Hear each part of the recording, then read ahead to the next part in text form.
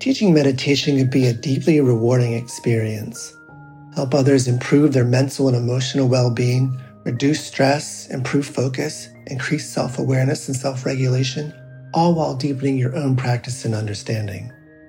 Join acclaimed author, Buddhist teacher, and Emmy Award-winning musician David Nichtern on Tuesday, May 28th at 6 p.m. Eastern Time for a free online discussion on teaching meditation in Dharma Moon's renowned mindfulness meditation teacher training program. Get certified by Dharma Moon to teach meditation, lead group practice sessions, and work with individual students. Visit dharmamoon.com/BeHereNow for more info and to reserve your spot for the free online event with David Nichtern on May 28th.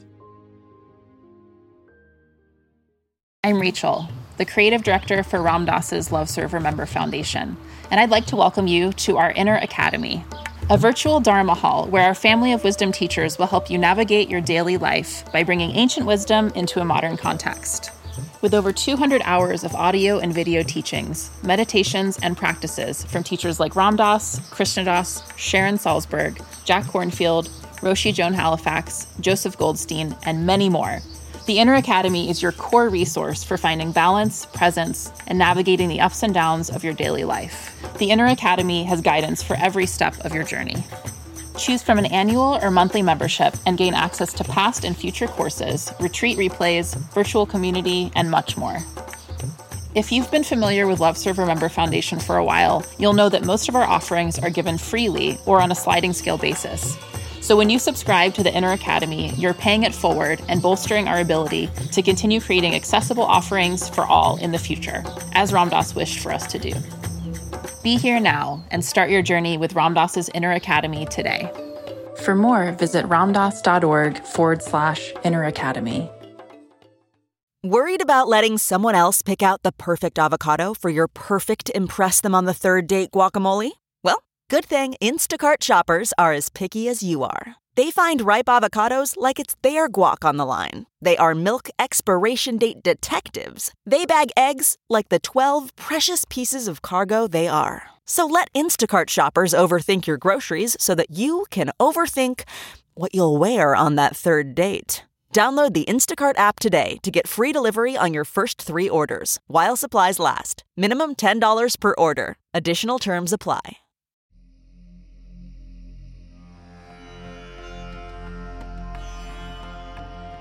Welcome to the Metta Hour with Sharon Salzberg, where Buddhist wisdom meets everyday life. This podcast is brought to you by the Be Here Now Network and features interviews with the top leaders, teachers, and thinkers of the mindfulness movement and beyond. For more information, visit BeHereNowNetwork.com/Sharon.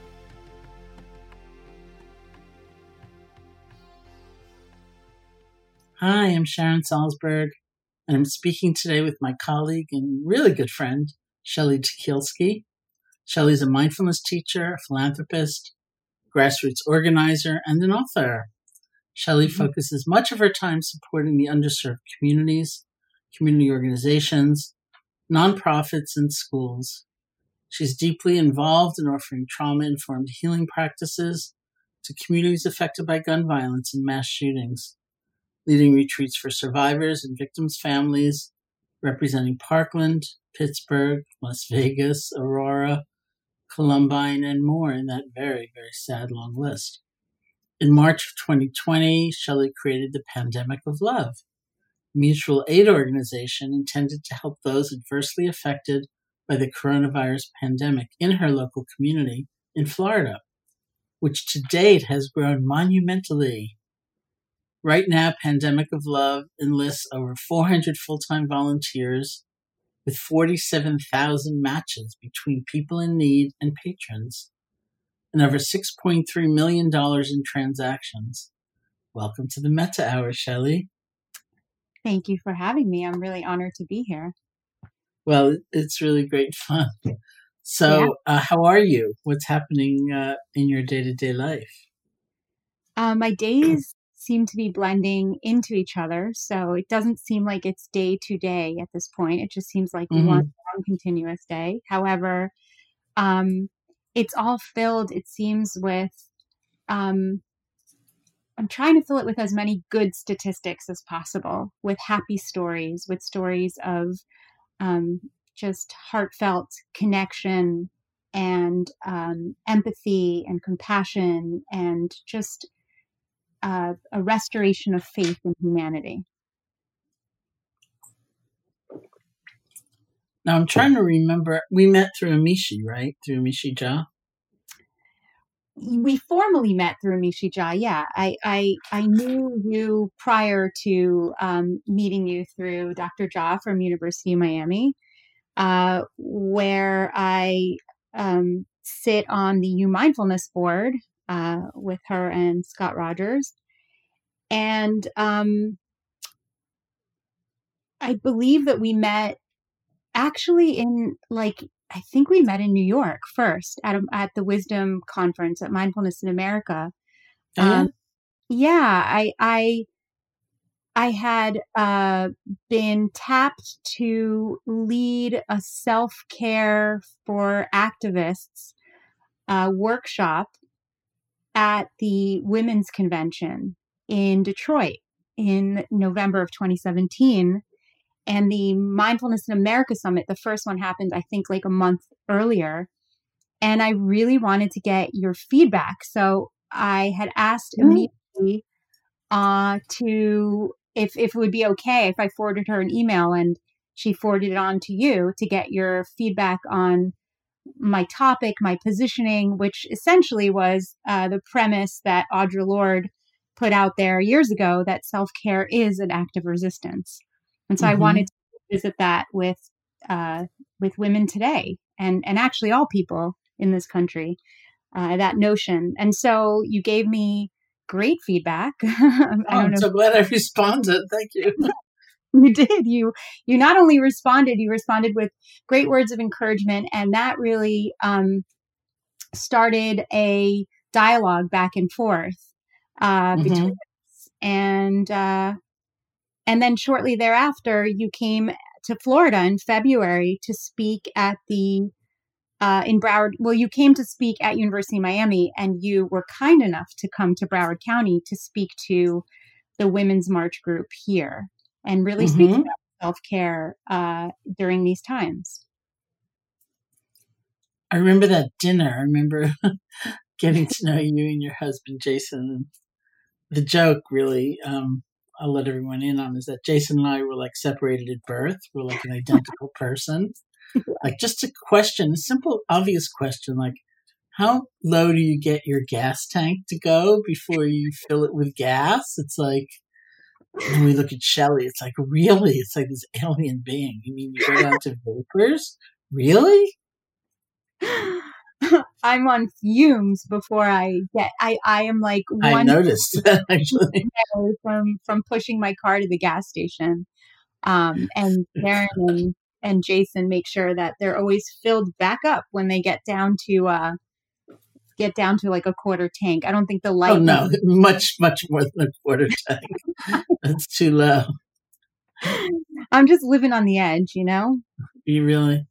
But one thing that's odd about this time, especially if you're not driving or you're not engaged in that many ordinary activities, is that all the imagery and all the stories and all the metaphors are like weird, Yeah. Like not everyone's filling their car with gas these days or driving around or, right.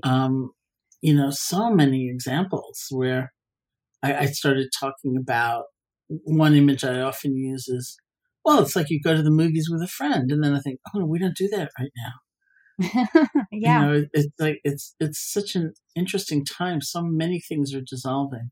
Yeah. Yeah. And it's going to be interesting to see what emerges, what the new norm is. Yeah. I agree.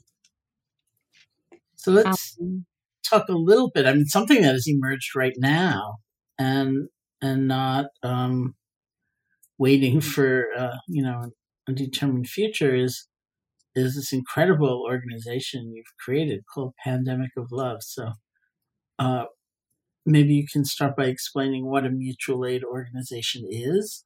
Sure. So mutual aid organization is really simple in nature. It's a very simple concept. It's essentially just like this closed circuit that a community or an organization or a company, any type of like a closed circuit, a group of individuals get together and say, okay, we're going to identify what needs certain individuals in this group have, and we're going to identify the individuals that can fill those needs.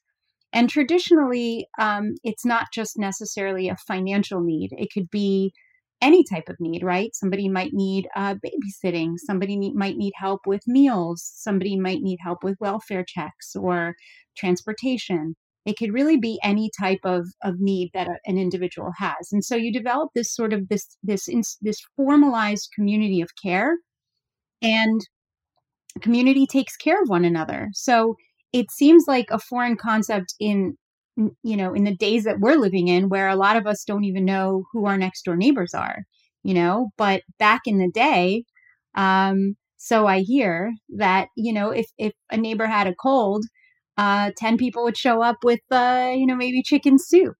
There was great concern for one another, this tending to each other, and really this true development of community and what we would like to think of as community. And that's somewhat dissolved, over the years.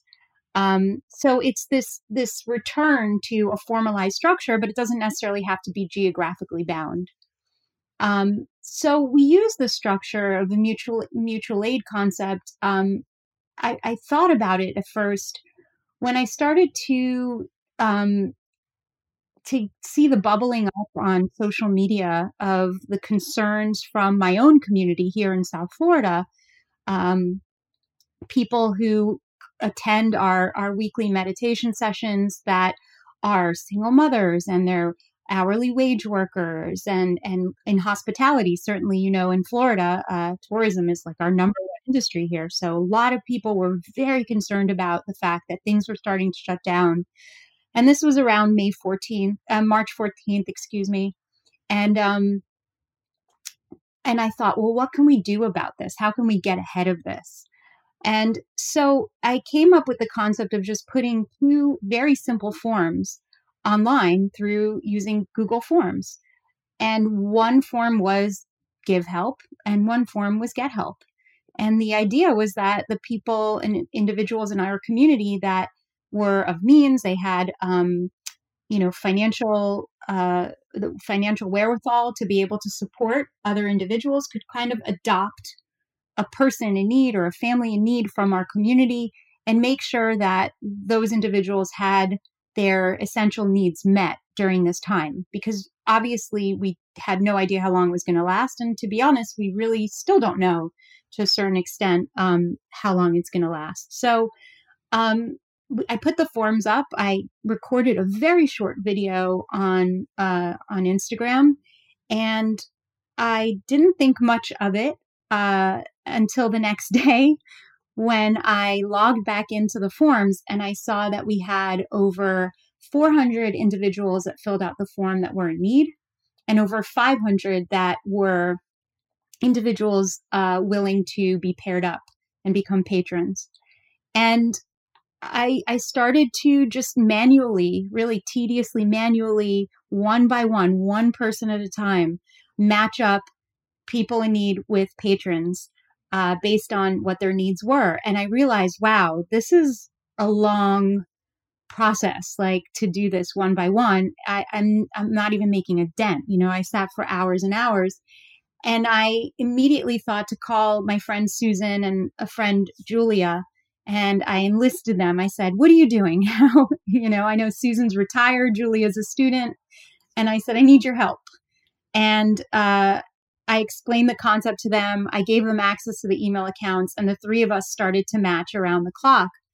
In the meantime, these forms started getting shared over and over again throughout the country. And we started getting requests from people all over and patrons from people all over, which was really great.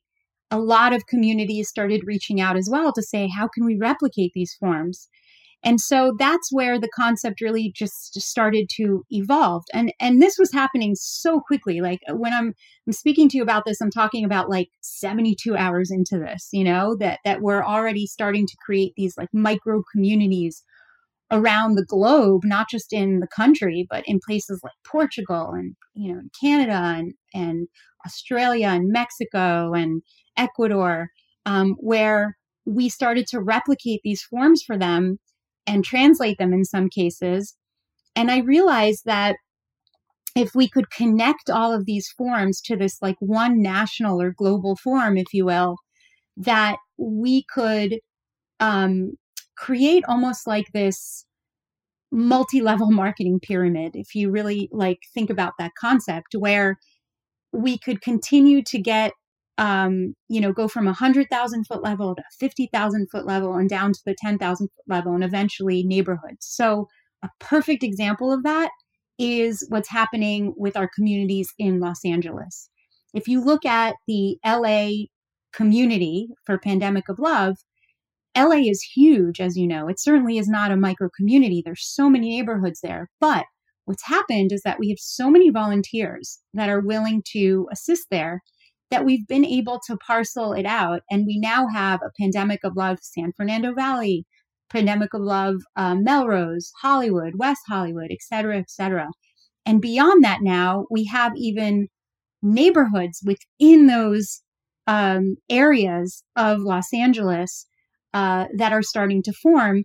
And so it's really amazing because what happens is that these forms, which were originally just for financial transactions, once you get more local, it harkens back to what we just mentioned about back in the day when people could actually get to know their neighbors and know what their needs are and actually drop off, food for somebody who's immunocompromised and do welfare checks and you go water somebody's plants and take out their garbage and do whatever it is that needs to get done because now they're local. They're not 2 states away.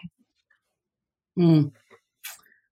And I want to go back for a moment and find out how you got involved in mindfulness and then go on to ask you about how you find mindfulness and activism going together, because something that really struck me in your description is how many people I encounter these days who are activists but are stymied in some way.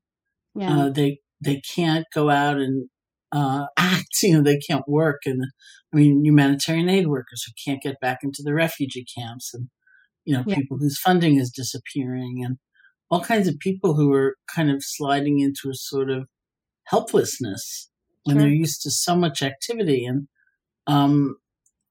clearly that didn't beset you, or if it ever did, you vanquished it because, you just created this whole thing and you're very active in so many ways. And so, I'm wondering sort of how your mindfulness practice and very intense activity go together. Sure. Well, that's a great question. So I'll answer the first part of your question. You asked how I got into mindfulness. So actually, I first learned about meditation formally, actually as a graduate student at Columbia. I audited a class with Robert Thurman. Audited because it wasn't part of what I was studying as a graduate student, but I was certainly paying for 21 credits. So by God, I was going to take 21 credits. And I started to develop a meditation practice at that time in my early 20s. And I kind of, I was one of these, eventually became a crisis meditator, where, I would kind of start and stop and develop a practice and then fall away when things were okay and then come back in. And it wasn't until I was in the midst of a divorce, a really, I don't even know if there's ever anything such as like a good divorce, but it was a very contentious and just emotionally draining process. And I was living together but apart at the time with my ex-husband and my toddler son at the time, who is now 18, but he was at that time less than 2 years old. And I had so much stress. I was undergoing so much stress that I felt like my body just started to break down. And one morning I woke up and I opened my eyes and I couldn't see. I was actually blind. What I experienced, I describe it as a whiteout. And I later learned that what that was actually a rush of white blood cells into my eyes. And that's kind of what I was seeing. And so I couldn't blink it out of the way because it wasn't like floaters. I was later diagnosed with an autoimmune condition, which I still have today, and I'm still being treated for today. But it was after that kind of process of being diagnosed, going to many different doctors, rheumatologists, ophthalmologists, having surgery, being put on medications that just didn't work for me, that I finally went to Holistic MD, who looked at me and said, "Have you ever tried to meditate before?" And I was like, "Oh, are you serious? I mean, really? Is that going to be the answer?" But since then, I will say, I have not missed a day of meditation. So I'm really proud of myself for that. And it's been close to 20 years now since that day that I was asked if I've ever meditated before. And that was sort of how I really got back deeper into the practice. And so I learned about mindfulness much later, like I would say several years later, when I started to look for ways as an executive in a public company to bring meditation into the company. And I saw all of my employees completely stressed out on a daily basis. At the time, the company that I was with, we were going through a rebranding. So that was really, really stressful, a national branding effort. And so I asked my CEO if we could bring meditation in, and he was like, "Well, it's religious, and I don't think we can get it approved, and certainly we're not going to pay for it." And so I was like, no, it's going to be secular, and so I started to look online. I found Dr. Jon Kabat-Zinn, and I started to learn more about mindfulness-based stress reduction. And there began really my journey with MBSR and the process of becoming a certified mindfulness teacher. And really, it was just for my own edification. And to help my employees build resilience so that they could be more productive. Like that was it's insane for me to say that now, because I think about it and I'm like, wow, that really was my goal. Like I'm a completely different person now. I can't even believe it. I've always been somebody that was on the activist side, somebody that was really, very politically active, very engaged in social justice and pursuits, just things that I believed were right versus wrong in the world, or the way that things should be. If it had to do with having clean water, or saving whales, or making sure that animals weren't abused, or things that I just thought were like these inherent, like non-debatable things. Like we shouldn't debate about whether or not we want to save the whales. Of course we want to save the whales, like that was just my line of thinking, as early as I can remember, being in middle school and going to Greenpeace marches and rallies with a friend of mine that really got me into just activism and understanding that one person can actually make a difference. That was a big seed that was planted for me very early on. And the intersection for me of mindfulness and activism really happened, to be honest with you, like in a very big way in the last presidential election in 2016. It was like this click just happened between the two. And I realized, because there were so many other things happening in my personal life at the time, in the summer of 2016, I had made the decision to leave the corporate world after almost 20 years of being in that world. and I decided to become a full-time mindfulness teacher. And I thought when I left that I was going to spend most of my time and make a livelihood by teaching mindfulness in corporations, because I thought, well, that's where I came from. I have an authentic story to tell. And, I certainly can connect with individuals in that environment. But it's interesting where life takes you, because in November, as you know, we had that presidential election. And after the results of that election came forth, and I woke up the following morning and I realized who our president-elect was, I just felt really crushed. I was very, very upset. I was sad. I was grieving, fully grieving. And like many people in this country, I thought, oh, it's just hopeless. Like, what's going to happen? What's going to be? What's the future going to look like? And I kind of allowed myself to just sit and wallow in that grief for probably a few days. And then I thought, right, like, this is not who I am. I need to start thinking about, like, what's next? Like, how do I get ahead of this? And that's really, I think, the thought process for me is like, it's my default mode. My default mode is, and if it almost seems like it's been strengthened over the last several years, is rather than kind of wallowing in this, oh, this situation is so awful and it's horrendous. And, whether it's a presidential election outcome, whether it's a mass shooting or, a pandemic, it's like the immediate default mode for me is, what am I going to do about it? This is how I feel. I'm connected with how I'm feeling. I'm feeling distraught. I'm feeling out of control. I'm feeling like there's just this sense of hopelessness. How can I restore hope? How can I gain a sense of control or help give others a feeling of control and let them know that they can be in the driver's seat? And how do I just help? So that's become like my default mode. And I think that's where the connection is for me between mindfulness and activism. It's just being aware of how I'm feeling as it relates to the outside world. And then that informs my decision to actually like rise up and do something. And I always use the phrase, which I love. And there's like a movement in New York that took place like several years ago. And I kind of borrow this phrase all the time, which is sit down, rise up.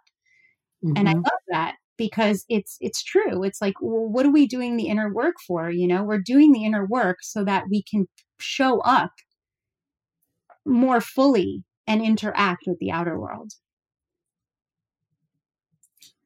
That's really fantastic. So you, as I must, probably much more than I actually, encounter different activists in this time. And do you agree that there's this kind of despair often? And what do you say?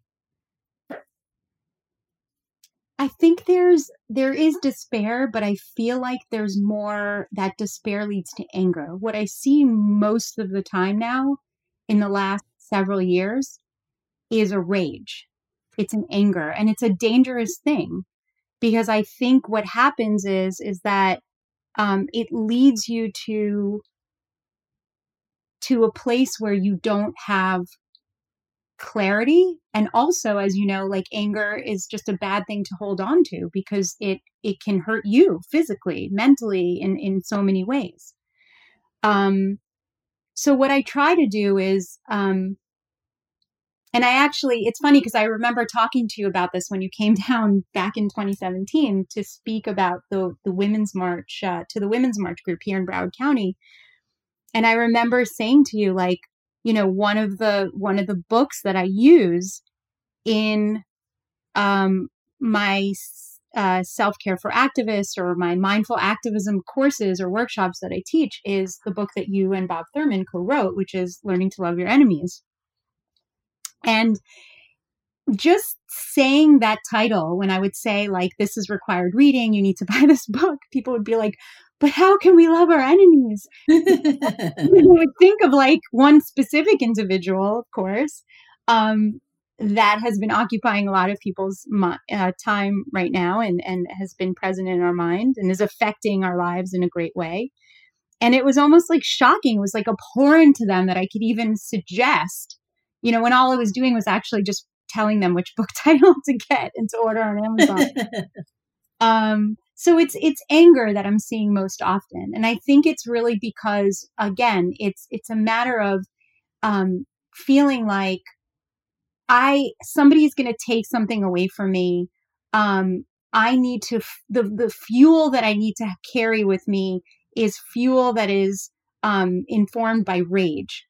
And so what I'm trying to say to people is, no, that is not the fuel that you need, because that's going to lead to activism fatigue and burnout.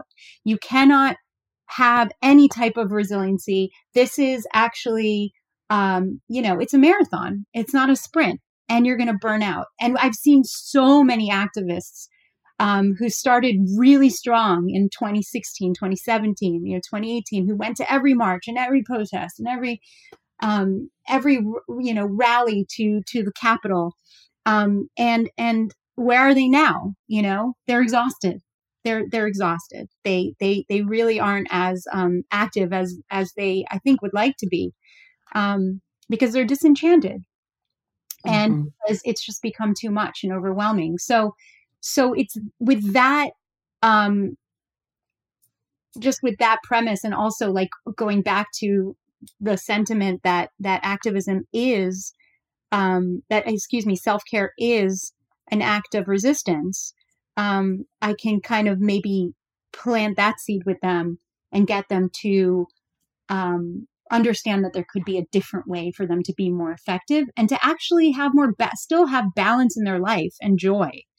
They don't always have to you don't have to be angry all the time and outraged all the time. You sound like you should have written my next book, which would have been really good. But I wrote it instead. And Shelley's in it. Tell me how you got involved in the gun violence community. Were you just coincidentally living in Parkland, and after the school shooting, did you just wanted to help somehow?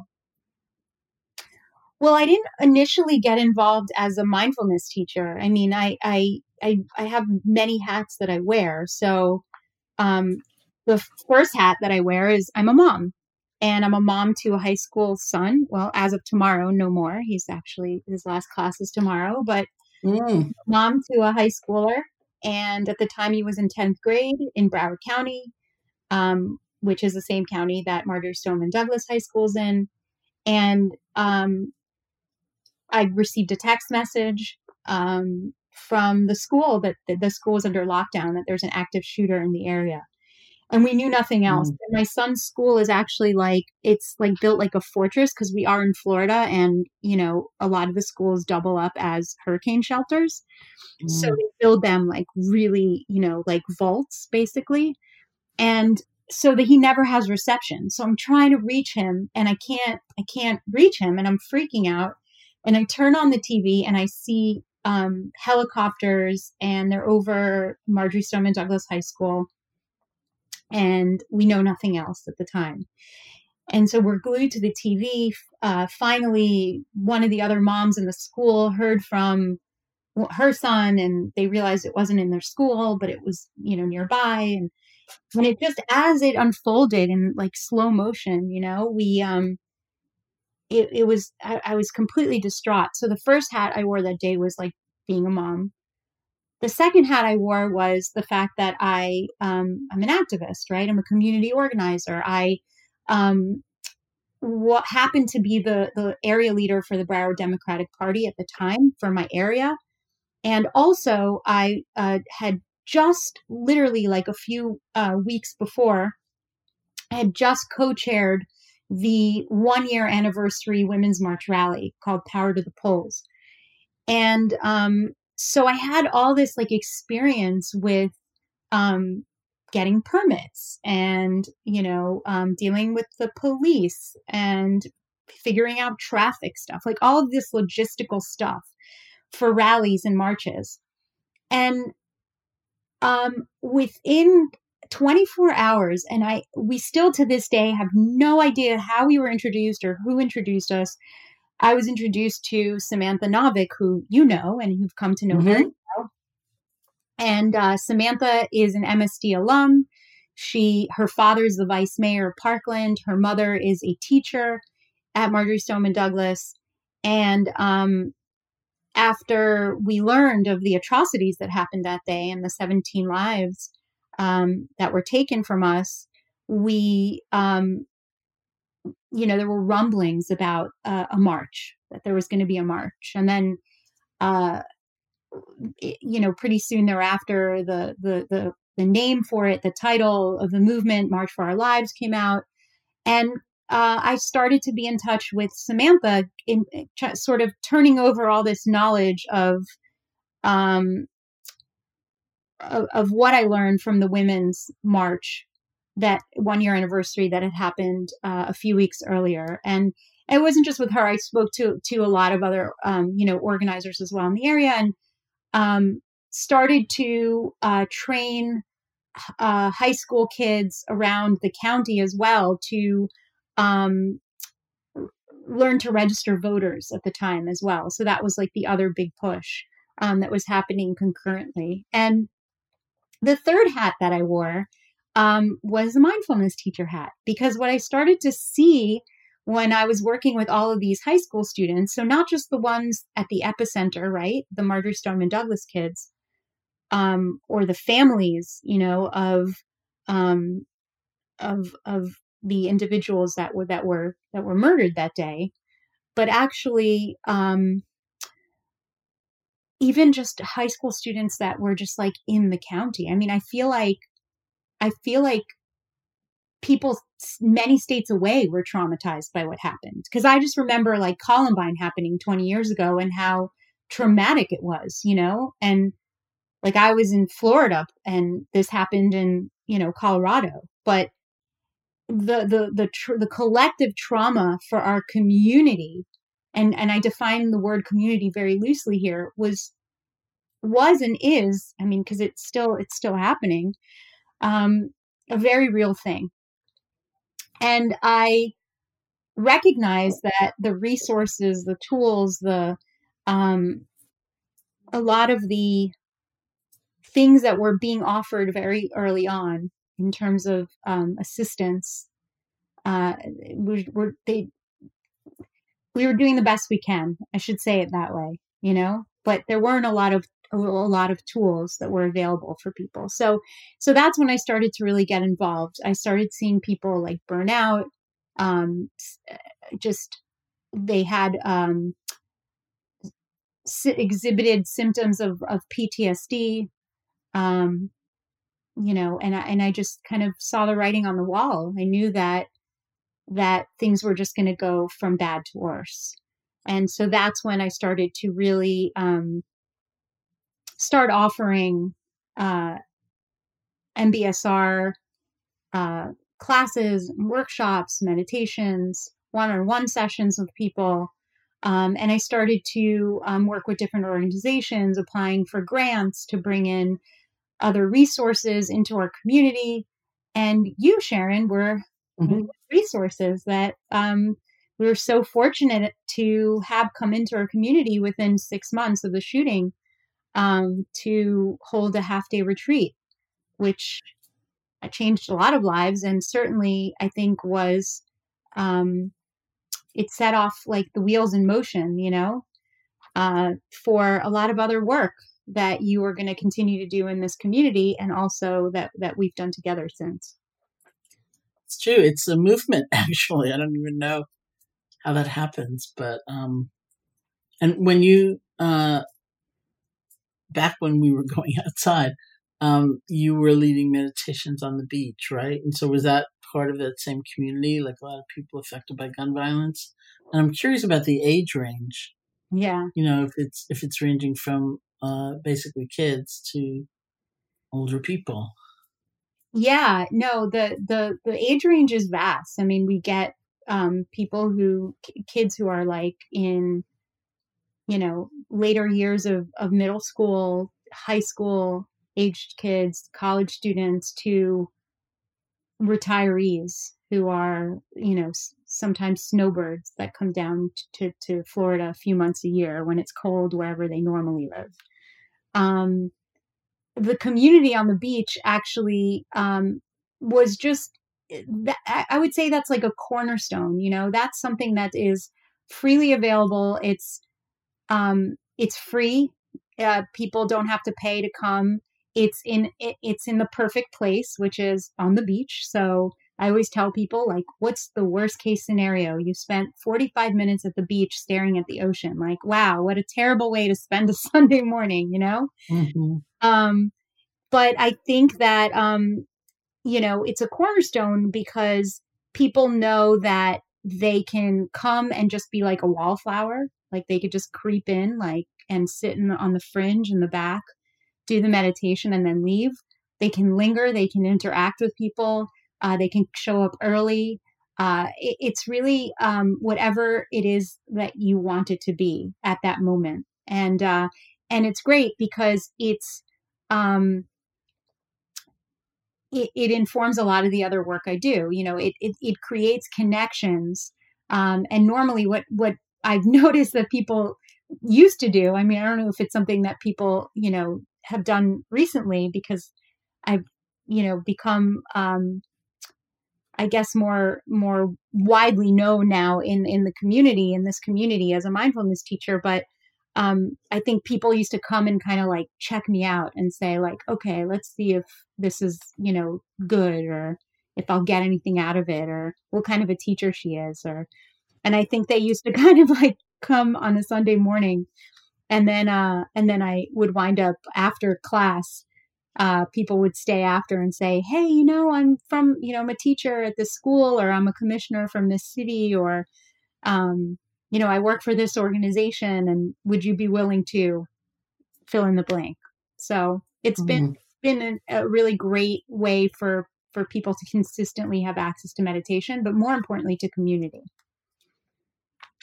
And one of the things you've done that I just found so impressive and inspiring amidst all the rest is when you were on that panel and helped organize that panel at Wisdom 2.0, I guess a little over a year ago in California, and panelists were you, and who else was on that panel? So Fred Guttenberg, whose daughter Jamie Guttenberg was shot at Marjory Stoneman Douglas High School, and then Ivy Seamus, who was a teacher at Marjory Stoneman Douglas High School. She actually took a sabbatical this year after her last student that was in her class, the class that got shot into, had graduated, so she felt comfortable taking, some time off. And she had two students that were murdered in her classroom, and several that were injured. And one of the students that was in her classroom was Alea Eastman, who was one of the panelists as well. So it was interesting to hear both of their perspectives of the experience, because they were both in the same room but had two different experiences, as a student and as a teacher. And then there was Adam Alhanti, who was also a student and at Marjory Stoneman Douglas, but wasn't in the 1200 building, but became one of the most active March for Our Lives students in the movement. Well, one of the incredible moments for me in that panel, which I think about a lot these days, because for so many people right now is a time of great grief, really. I almost feel like collectively, with their phases, of course, and everyone's having their own experience, but there was the anxiety, and now there's the grief. Yeah. And I remember Fred talking about finding a way to go on, to survive, and to contribute to the world, to life. And he said that every day he looks for meaning. Mm-hmm. He looks for some sense of meaning. And the person who counseled him was Joe Biden, which is, kind of incredible. I remember him looking at David Seamus, who was moderating the panel, who had worked in the Obama White House. And he said, who really helped me was Joe Biden, which brings me to this moment in your life where the other day you sent me a text and you were talking to somebody, and I thought, who in the world is she talking to? I can't hear her, or, I can't get the cadence of the voice or something. And all of a sudden I thought, oh, how did that happen? It's a good question. I still don't. Well, you can tell us the story, because I still don't know what happened. So I was about to hop in the shower. It was Sunday evening, and I get a phone call from like a strange number, and I normally don't pick up. Like, if it would have been Monday through Friday, I wouldn't have picked up, because I would have thought it's for sure a telemarketer. But it was a Sunday evening, and I thought that's weird, because telemarketers don't usually call at that time. So I'll pick up. So I answer, and there's a woman on the other line, and she says, is this Shelley Tigelski? And I said, yes. And she says, I'm calling from the office of Joe Biden. And I thought, oh, Lord, they're going to hit me up for like a donation. Like, what's going to happen here? And I said, oh, okay, that's nice. And she said, Joe and Jill would like to speak to you and thank you for the work you're doing with Pandemic of Love. Would you be willing to speak to them? And I said, yeah, of course, absolutely.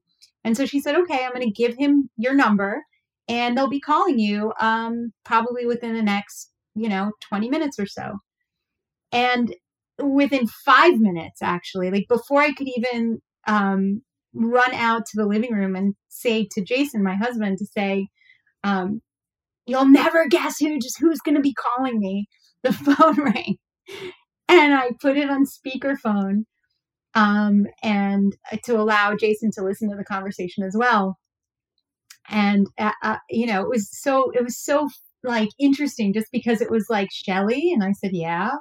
He said, this is Joe, like as if he's like my buddy from my school, and he said, I'm here with my wife, Jill. And we really want to thank you for this remarkable work that you're doing, that we've heard about. And interestingly enough, I don't really know, how they heard about it. I think I might have an inkling or know that it came like through a friend of mine here in the Broward Democratic Party, but it was so amazing. I wound up having like a 3.5-minute conversation with them.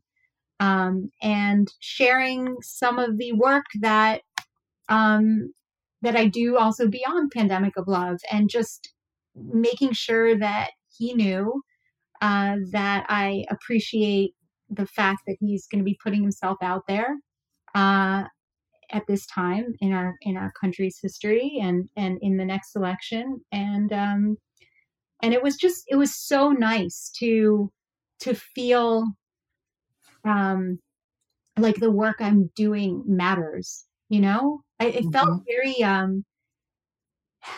don't know if validating is the right word, but I felt very proud. I felt really so proud that, the vice president and possibly the next president of the United States knows about this movement that started 5 weeks ago. Mm-hmm.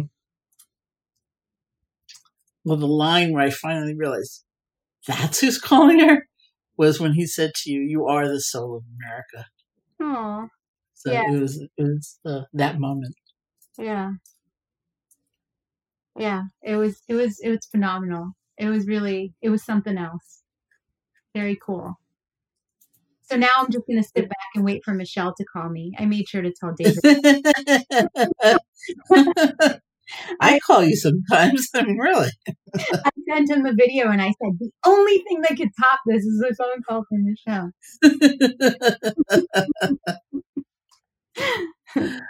All right. Okay. So to close this conversation, I should also say Shelley is going to have a book out. And when that happens, of course, I'll have her back. Maybe I'll have her back before then, because she is in my next book. And that would be fun to talk about as well. But to close this conversation, why don't you lead us in some meditation? Sure, be happy to. So I will first of all say that if you're driving a car right now and listening to this podcast, please don't do this meditation. Put it on pause. And if you're in the comfort of your home or anywhere else, start by just sitting with conviction in a chair, on the floor, on a cushion, wherever you are. And putting your feet flat on the floor, your arms by your side, or on your lap. And I'll invite you to close your eyes if it feels comfortable for you, or just lower your gaze. Whatever feels right. And as you begin to feel like you're really settling in to this position to meditate, start by taking 3 slow breaths, maybe long, slow, deep inhale in through the nose and an exhale out gently through the mouth, like you're fogging a mirror.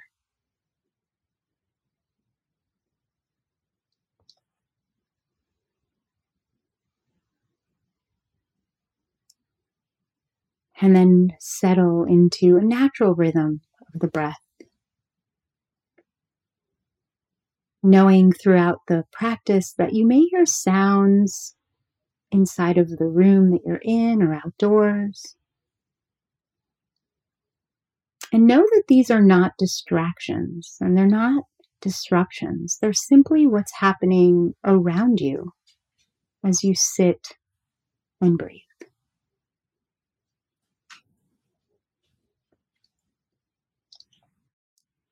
So anchoring yourself in that breath, if you begin to notice that the mind wanders or jumping from thought to thought, just guide the attention and focus it on the stomach or chest or wherever you feel the breath most prominently.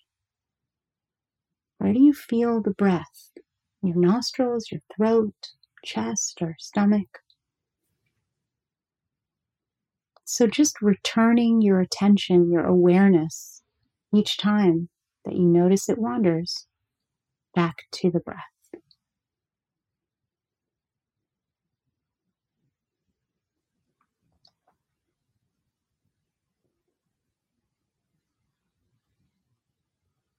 And simply continuing with this practice of breathing, of noticing, observing the sensation of the breath. Maybe you can sense the tickling around the nostrils when you inhale in. And perhaps the quality of your breath on the exhale is a little warmer when it comes out the nostrils. Can you sense that?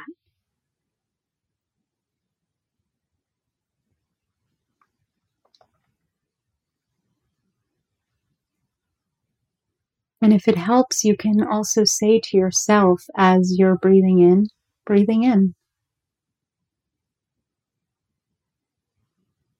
And as you're breathing out, breathing out.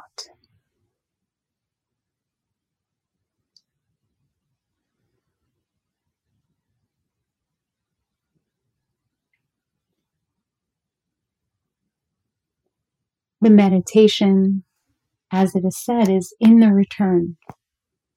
So gently guiding your attention always back. And letting go of expectations or judgments of your practice as you're sitting and breathing.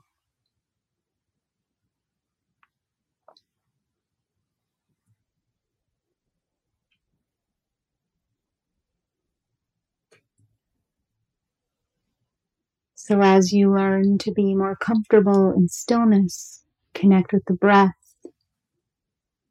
you can feel yourself becoming more grounded,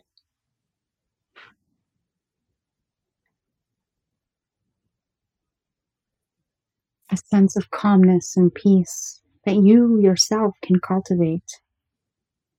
And you can know what it is like to just sit and breathe. So you can close again by taking 3 long, slow, deep inhales in and exhaling out. Just do 3 breaths like that.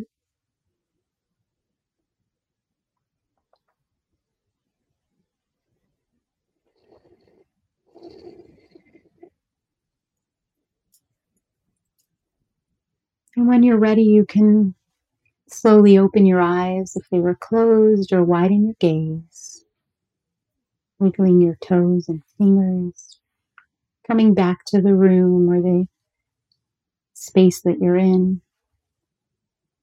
and feeling a greater sense of calm and connected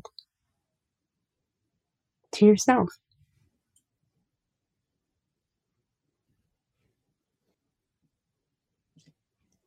Thank you. Well, thank you so much for that. That was wonderful. Thank you. And thank you for joining me today. If you all would like to learn more about Shelley and the Pandemic of Love, you can check out www.pandemicoflove, pandemicoflove.com. And thank you for everybody who's listening. This has been the Metta Hour podcast from the Be Here Now Network.